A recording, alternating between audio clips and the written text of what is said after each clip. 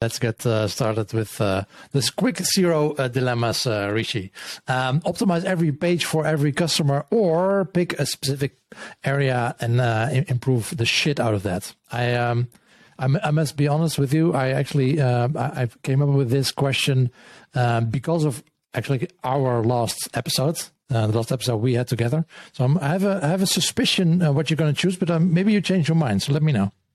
What are you going to pick? No, I think that the thing to focus on is the point where the decision is made by the buyer. And the reason I mentioned the decision is made by the buyer, because this could change from business to business. There could be certain scenarios where the landing page is where 95% of people are just rejecting your sales pitch. And in that case, I would focus on the landing page. But I think what happens, this is one of the things that I find happens a lot with brands, is there is this kind of tendency to look at CRO as being the wholesale business. And so sometimes I'll talk to clients and I'll say, I want to focus on your best-selling product page. And they would be very convinced by what I'm explaining and all of that. But they would say, but Rishi, our next 5,000 bestsellers also have very similar attributes. Why not just focus on all of them, while we're at it? But I think there is a lot of value that comes from having singular focus. So for me, to answer your question again in simple terms, is focus on that pivotal moment where the make or break happens with the consumer. Nice one. CRO, or should we use another term? I like CRO because I believe that as marketers, we need to be where our consumers are. And, as much as CROs are kind of bored with the term CRO, the reality is that CRO is still very much in its infancy. I just posted the other day on LinkedIn that someone I was talking to told me that CRO is where SEO was 20 years ago. So we're still in very, very early stages. And I think as marketers, it's important to use the language of our customers. And my customers use the word CRO to define anything within the realm of conversion optimization. I'm not trying to sell a service to other CROs. I'm trying to sell a service to CEOs. Yeah, well, and but I think that's also the reasoning from some of the CROs that maybe their clients are not talking about it. So then it might make sense to use another term. But if you say, but all my clients are asking, can you do CRO? Yeah, sure. Then don't change the name they already know, right? Yeah, I think there's at least a baseline understanding about what CRO is, and then you can kind of educate them from that starting point versus, I also think that from a scope perspective, CRO has a very defined scope. And so from a hiring, when a company is thinking about hiring an expert, they always feel comfortable bringing on someone who's going to do just the plumbing for my guest bathroom versus someone who will come in and can also fix my whole house. Yeah, exactly. Next one and last one, Bayesian or frequentist? I'm not a statistician. I just use a statistics tool, and since that statistics tool uses Bayesian statistics, then I will bet my career on that. Exactly. Nice. Thanks for indulging us with those quick zero dilemmas.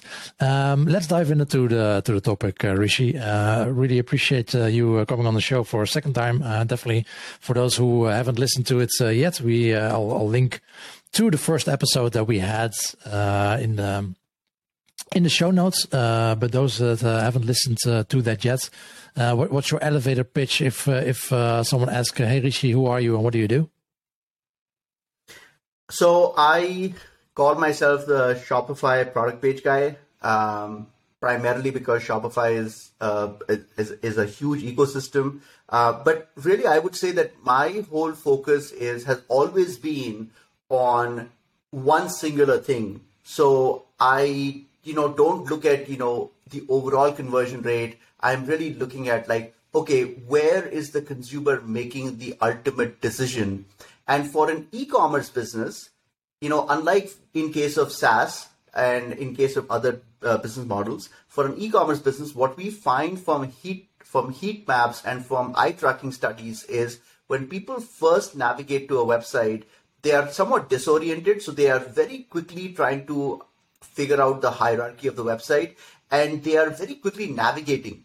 When we look at their behavior, we notice that they're moving very quickly. And what happens is that when they come to the product page, which is what they navigate to, they come to a grinding halt because we've been trained to know what to expect once you click on the add to cart button. So we know how that movie ends.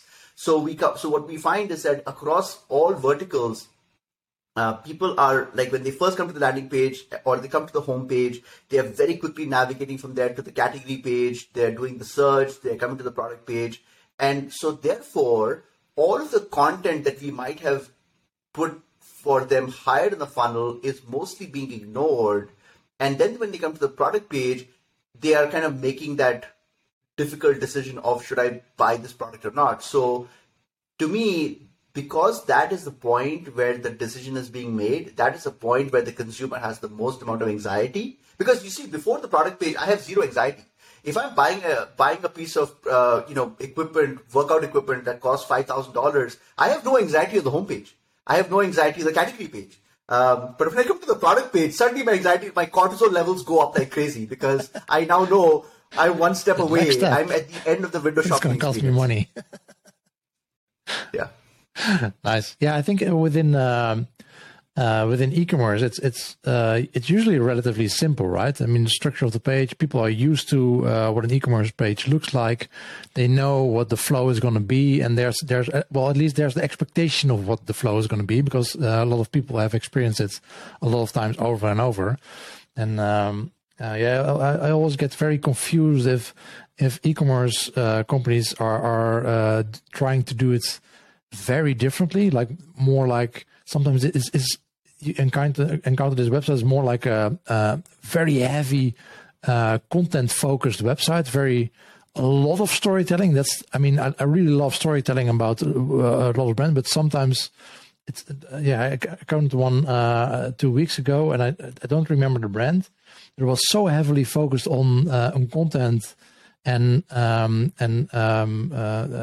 storytelling, and it was also not based on an e-commerce platform. It was very heavily coded, and sometimes somewhere on the page you could find the shoppable elements, and I was confused as hell with this website as to how the flow of e-commerce works. But normally it's very contained, and for CRO practitioners that work in e-commerce, it's at least the setup is usually fairly straightforward, and same for customers.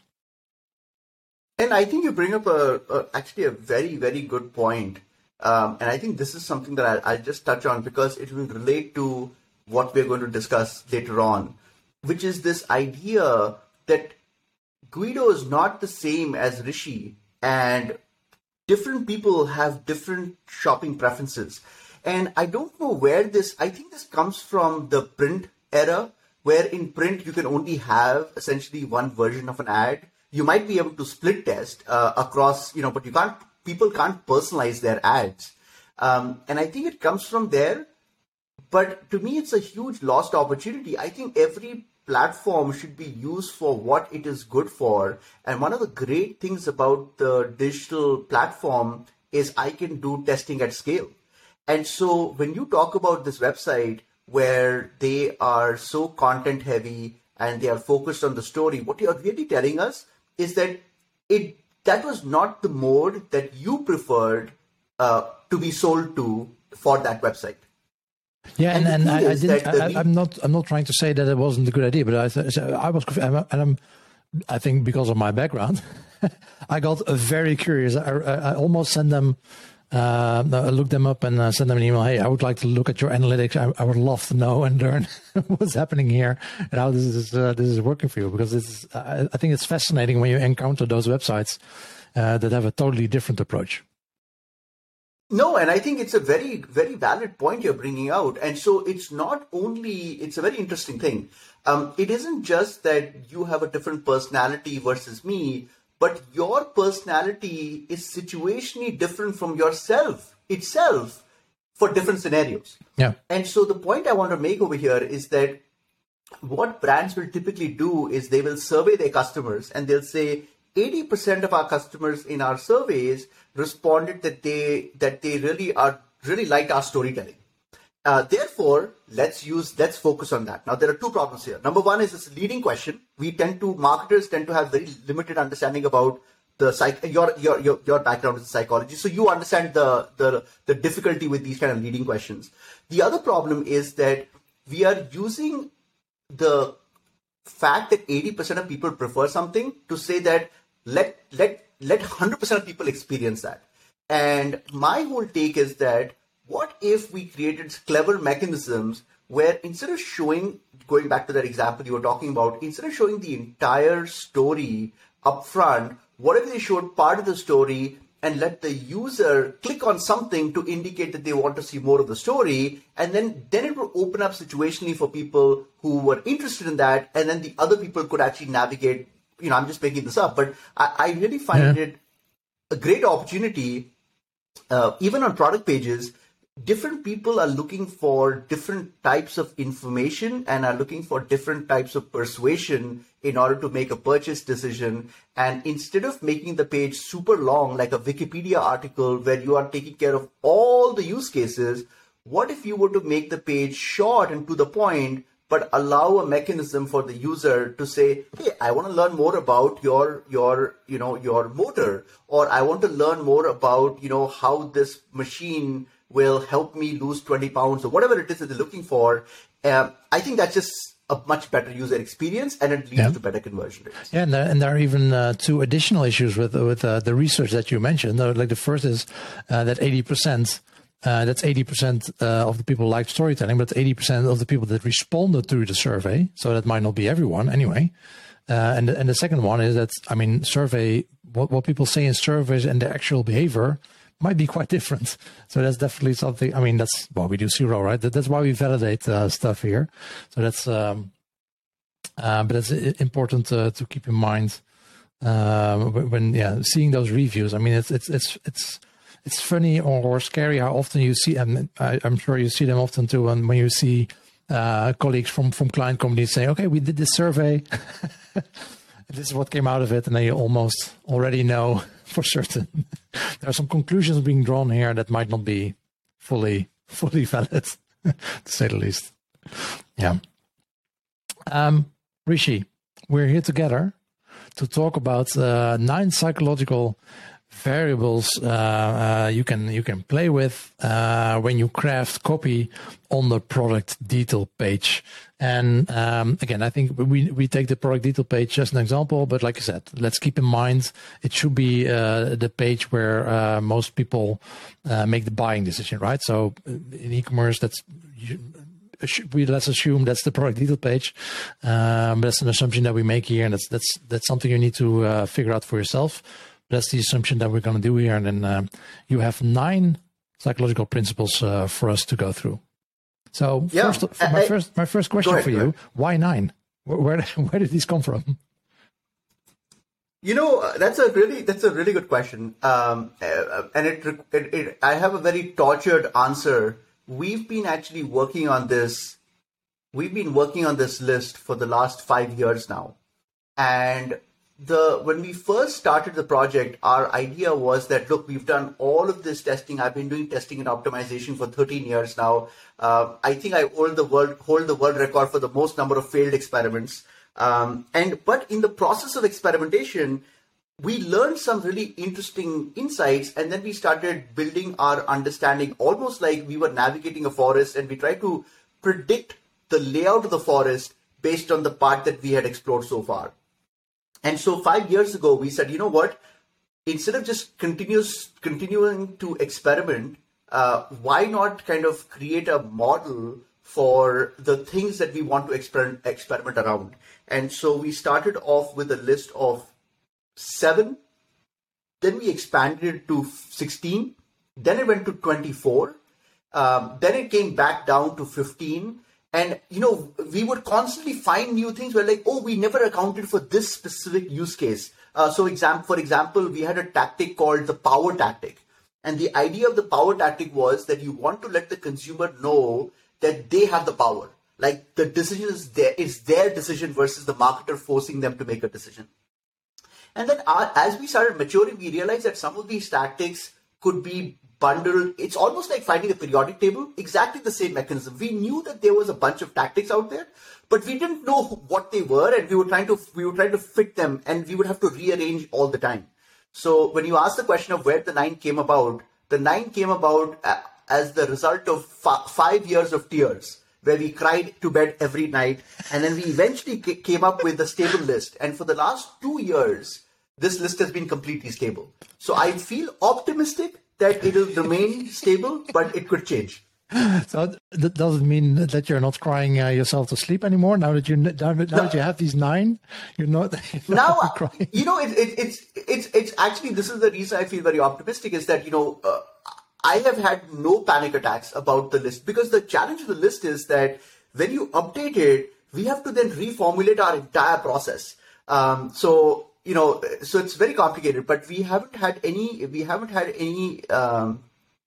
such issues. One thing I should also mention here for the listeners is that, first of all, that I know that your listeners are broad, so it's not just e-commerce practitioners. So I want to basically say that, look, this 9-point process applies to all types of scenarios. We've worked with B2B businesses, we've worked with B2C companies. I think the same principles apply. There are 2 things that I should mention over here that are very, very important. The first is that this entire copywriting process is geared towards converting first-time buyers. This is a very important point. It's not designed for upsells and cross-sells, increasing your average order value. This is specifically formulated to convert first-time buyers. And I just want to give that context for listeners so that when they're thinking about this, they're thinking about it from that perspective. The other thing is that it's based on the fact that if you look at your analytics data, at least for my website and for all of my clients that I work with, the return rate typically is less than 20%. So what that means is that we have one shot in which we need to communicate our value proposition to the buyer. Now, for certain types of B2B businesses, their return rates are much, much higher. So they could have like a 40-50% return rate. So again, these principles might not apply perfectly. So I just want to qualify, this works for business websites where the return rate is relatively low, under 20%, and it's designed for websites or businesses where they are trying to improve conversion rates of first-time buyers. Yeah, I guess as always, and that's also from what I'm hearing, that's also how you use it. It's inspiration for optimization, right? And then you still need to validate if it actually works. As always. Okay, good. So we have 9 principles to go through. Let's see if we can. We have like 2 minutes, 2.5 minutes for each. This is perfect. Yeah. So basically, the genesis of this is that as people are navigating the web, we are. I think I read somewhere, this cannot be validated, but I read somewhere that the average consumer is exposed to 1,000 ads a day, which is just a mind-boggling number. And the reality is that our brains were not equipped to process this volume of information. So what has happened is that our brains are incredibly smart at conserving energy. And so they've developed these mechanisms to navigate what I would call the neon maze that we are all living in. And so we don't when I see an ad for a treadmill, or I see an ad for a supplement, I'm not going there and doing a scientific analysis of that supplement versus other supplements and doing a cost-loss analysis. I'm making a snap judgment. And so in that process, we've developed these shortcuts to navigate the world. And so this 9 list is based on those shortcuts. So let's start off with the first one, which is people are skeptical of too good to be true. So we are living in a world where I don't think in the history of mankind there's been more marketing that is coming towards consumers. And so what has happened is that what happens in marketing is that marketing is all hyperbolic. These are the best running shoes in the history of the world. This is the best plastic cup ever created. And so obviously that's not true. And obviously that's a marketer kind of, being colorful with language. But the problem for consumers is that they cannot possibly make a purchase decision simply based on the fact that some Nike is saying that, these are the best running shoes, because Nike two weeks ago was saying another shoe was the best running shoe. And so they're very skeptical about this. So whenever they encounter something, even if it's objectively true, and this is a really important point, even if your product is 30% lighter than the next running shoe, by just simply saying it's 30% lighter can still trigger the too good to be true feeling in the mind of the buyer. So what you need to do is you need to go through an entire sales pitch and say, is there anything that we are saying at any point that might be too good, be perceived as being too good to be true? And if that is found, you need to add more context to it. That's all. For example, if your shoes are truly 20% lighter, you can say in parentheses, you can say, validated by, in a third party lab or something, some kind of context. And so when I say that people are skeptical of too good to be true, this is the other mistake people make, is they are focused only on the big, bold headlines and saying, okay, let's make sure our headline is not categorized as too good to be true. Actually, this works even for very subtle things. So just go through your entire sales pitch and ask yourself, is there anything that we are saying at any point that even remotely sounds too good to be true? If you find it, give some qualifying context around it. And that's the whole idea behind point one. Nice. And I think, I think that's it applies to this one, but I think it applies to many of the points in your list. These are especially questions that are good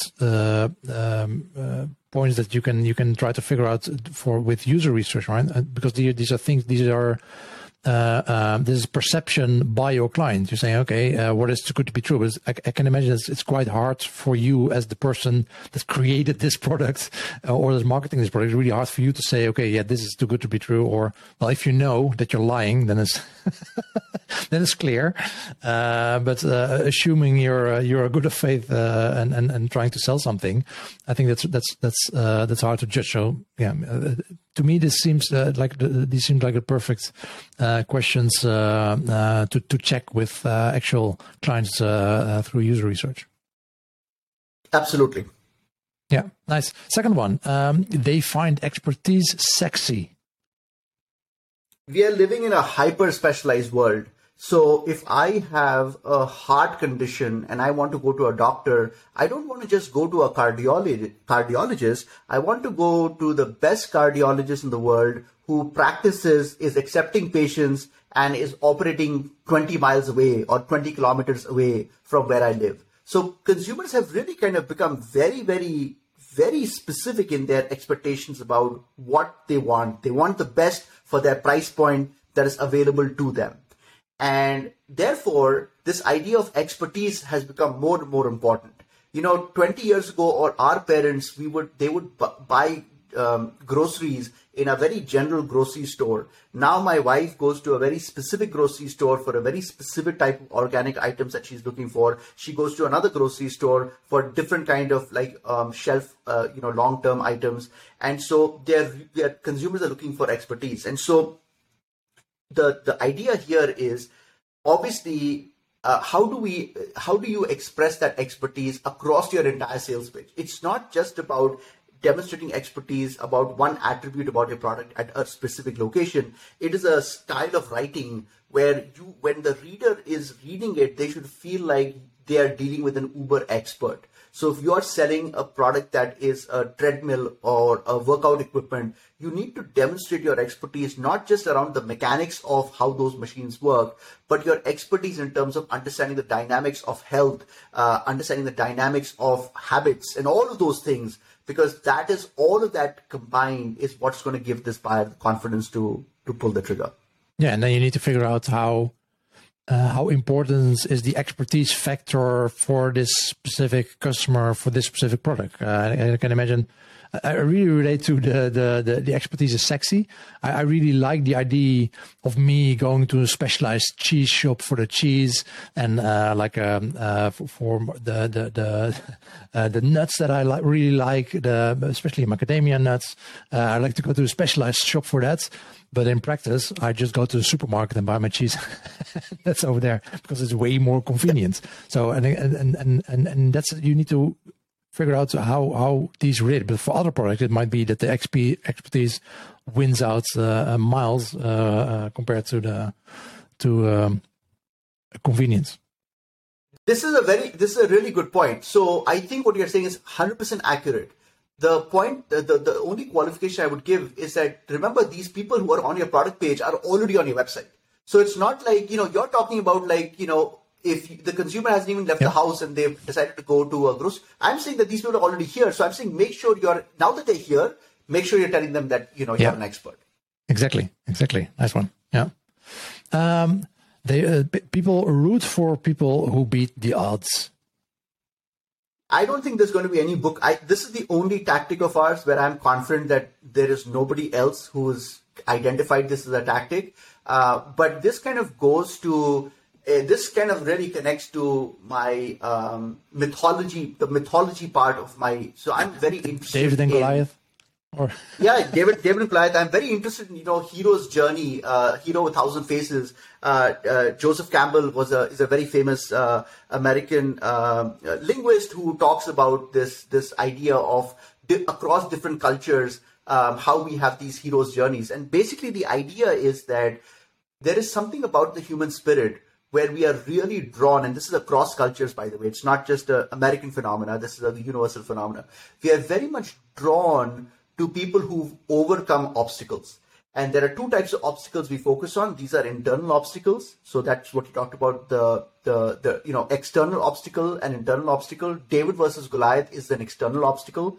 But an internal obstacle could be the Rocky story, right? Where here's a flawed human being who is trying to better himself. And so what we like to do is when we tell the story on our product pages, we want to kind of communicate this idea to the buyer, obviously based on what is true for the brand. So, yeah, I think the hero's journey is a well-known storytelling tactic, right? So correct. It's something that you can use to e-commerce as well.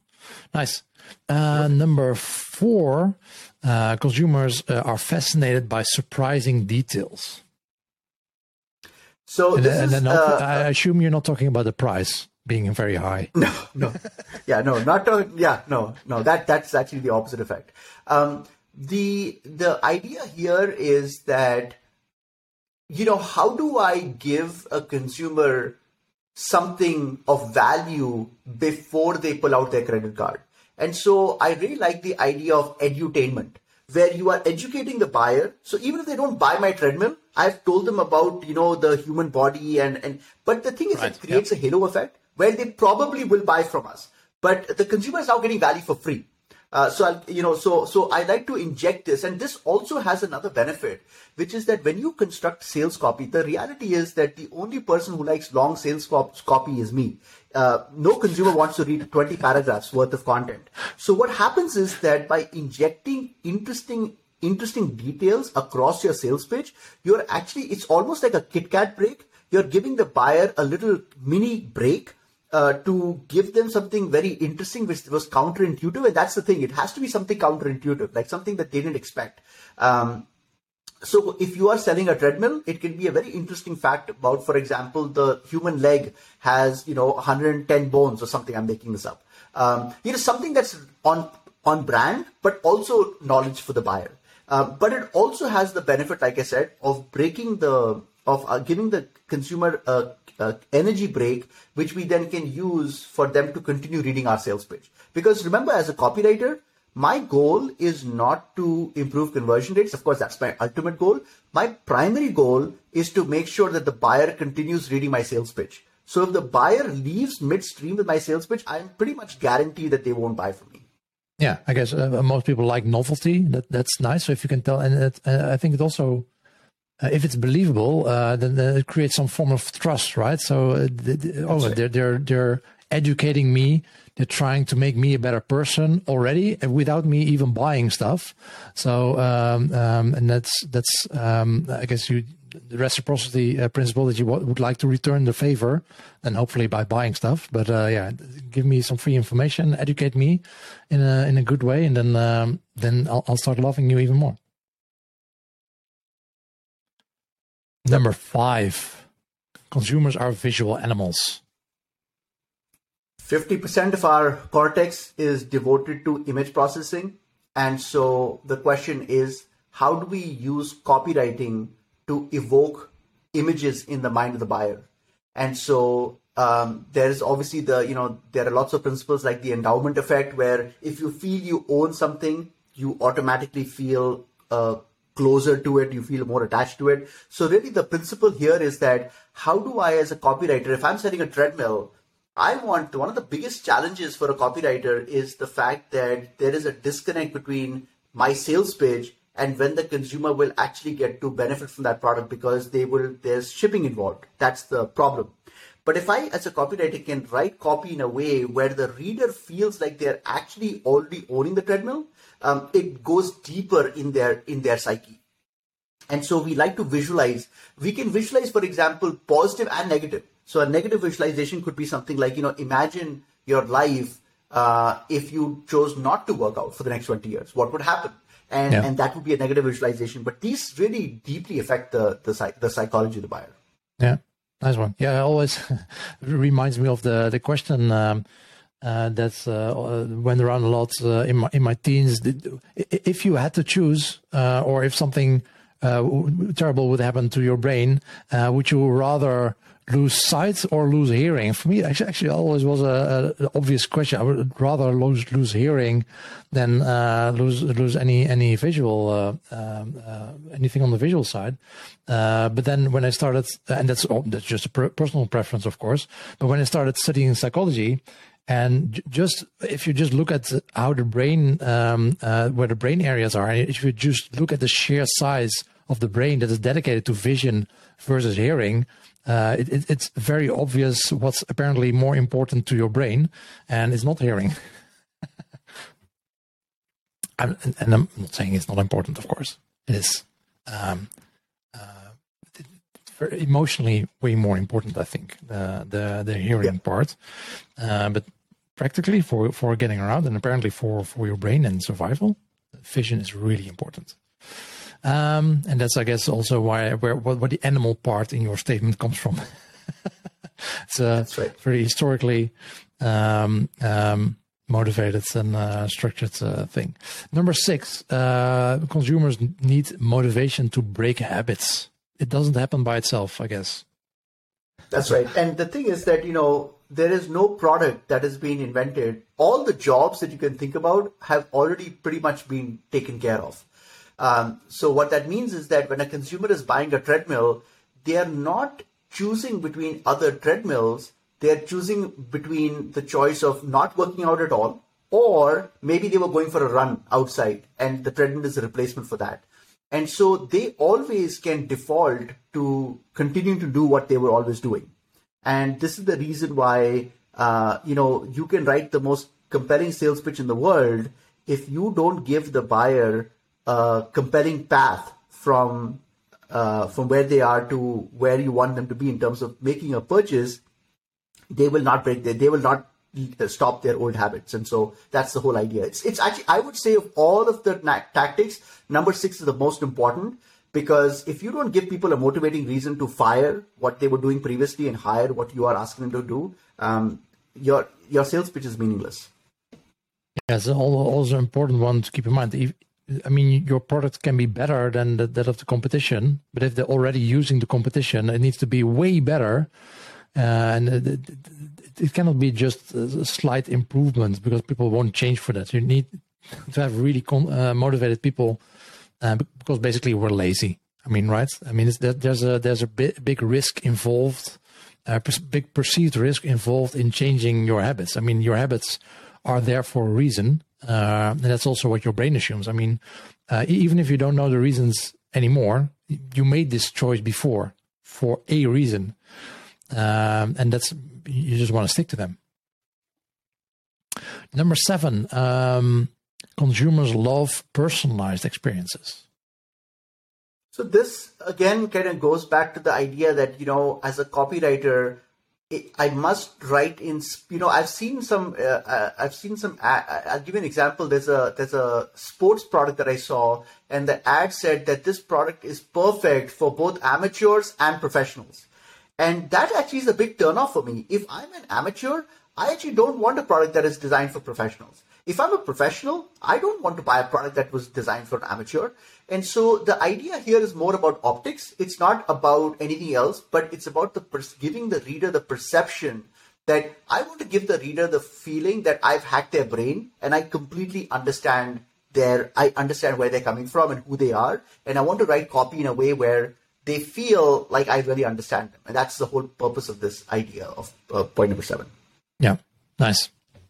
Number 8, consumers like knowing that they've stumbled onto something rare? So this kind of goes back to this idea that nobody wants to buy a commodity. Even if you're selling a commodity, we don't want to feel like we're buying a commodity. And so the idea is, how do I evoke the feeling that you are different? This is kind of goes back to exclusivity. Like, the consumers want to know, I want to buy things that I know that everyone doesn't have access to. We're kind of selfish that way. So how do I communicate that idea? So for example, if I was selling a premium organic dog food supplement, I would say something like, less than 1% of American households or European households invest in organic supplements for their dog. And just that statement, for this person who's on this page, who's thinking about buying this product, suddenly feels like, oh, wow, I'm in that minority of super caring dog parents. And so that's the whole idea. People want to know what they are about to buy is a rare and unique thing for them. But how, can you also apply this, or would you also apply this to something that's by definition like a commodity? Like, I don't know, if you're an online supermarket, almost by definition, everything you're selling is a commodity. So can you still apply this somehow, or does it only apply to more premium products? No, I think you can apply it. For example, if I'm a grocery store, and I think you can definitely apply it. I think the basic idea here is that you're giving the buyer the dopamine hit of them having, like, for example, if I'm a grocery store, I could say something like, like, these olives, we're the only grocery store that has these olives, or something like that, and that gives that buyer the dopamine hit of saying, oh, wow, I'm so lucky I walked to this aisle today, because I wasn't, I wouldn't have come here. Yeah. That kind of idea. Yeah. I guess with commodities, there can always be some differentiation within the category. Maybe not in general, it's hard to do, but within the category, right. You have milk, and they all have milk, but this is special milk from these local farmers that's very sustainable, and these kind of things, and then make it special that way. Nice. The last one, number 9, we must resolve their negative thoughts. So this is it's kind of the exact opposite of number 1, which is too good to be true. So too good to be true is where the marketer is saying something and the buyer is like, oh, you are full of BS, and I'm going to discount what you're saying. Must resolve negative thoughts is just the opposite feeling, where the consumer, this is the reality, as the consumer goes through the sales page, they are having all of these questions that are bubbling in their minds.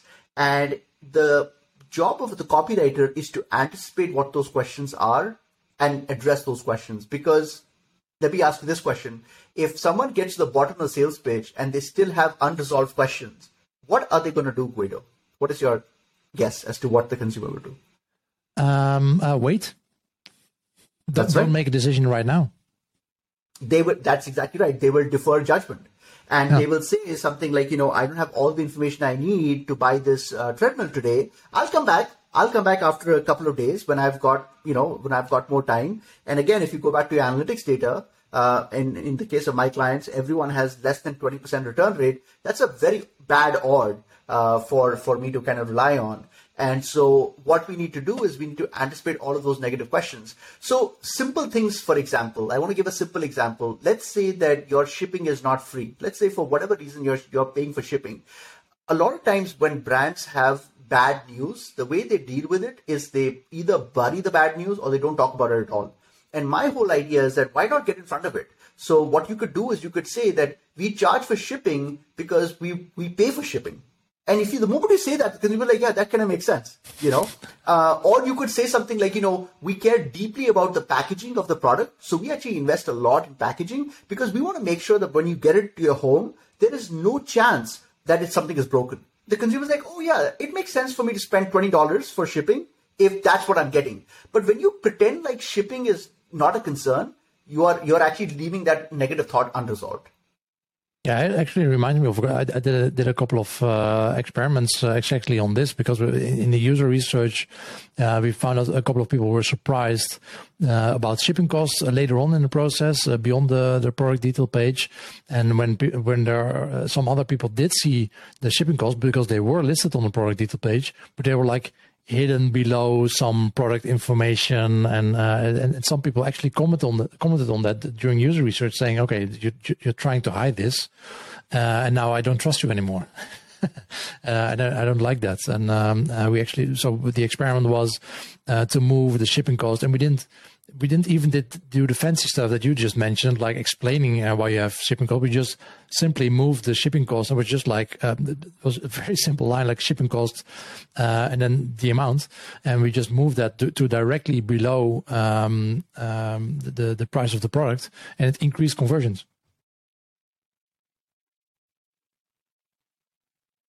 Awesome. So we have gone through our 9 points. What can we expect for the next year? How many points are you going to add or remove here? I really would actually. I would like to remove 2 if I can. I would like to further simplify it to maybe 7 core tactics. But please don't. You're bringing very bad visions in my. You're visualizing very bad ideas in my head. Rishi, thank you so much for joining us again for some great contact and sharing that with us. I'd love to have you on the show, and let me know if you have any other lists. I think it's really fascinating what you do with the specialization. And I guess that's also one point of the list, right? We like to go for the specialist. Yeah. Yeah. Nice. Thanks so much. Final question for you. Who in the CRO field should we interview for the CRO Cafe podcast? Who's the person that you've been watching lately on I don't know, on LinkedIn or wherever you are, on Twitter, that you say, hey, you should interview those people, those persons? Have you interviewed Chad Sanderson? Yes. Oh, he's such a good one. So he's lately he's very focused on data models, right? And data contracts. And we didn't speak about that topic specifically. So maybe a good one to invite him over to talk about that. Yeah, there's another person. His name is Shiloh Jones, and I can send you his contact information. And Shiloh is, what I really, really admire about him is that he's been involved in the e-commerce space now for 20 years. He's more involved in he is in the PPC space. But what I really like about him is that just his broad knowledge about the evolution of e-commerce. He's a really smart guy. So. Nice. Well, I only interview smart people, so. Yeah. Rishi, thank you so much. Love talking to you, and hope to talk to you again soon. Let me know if you have something. Thank you very much. Bye-bye.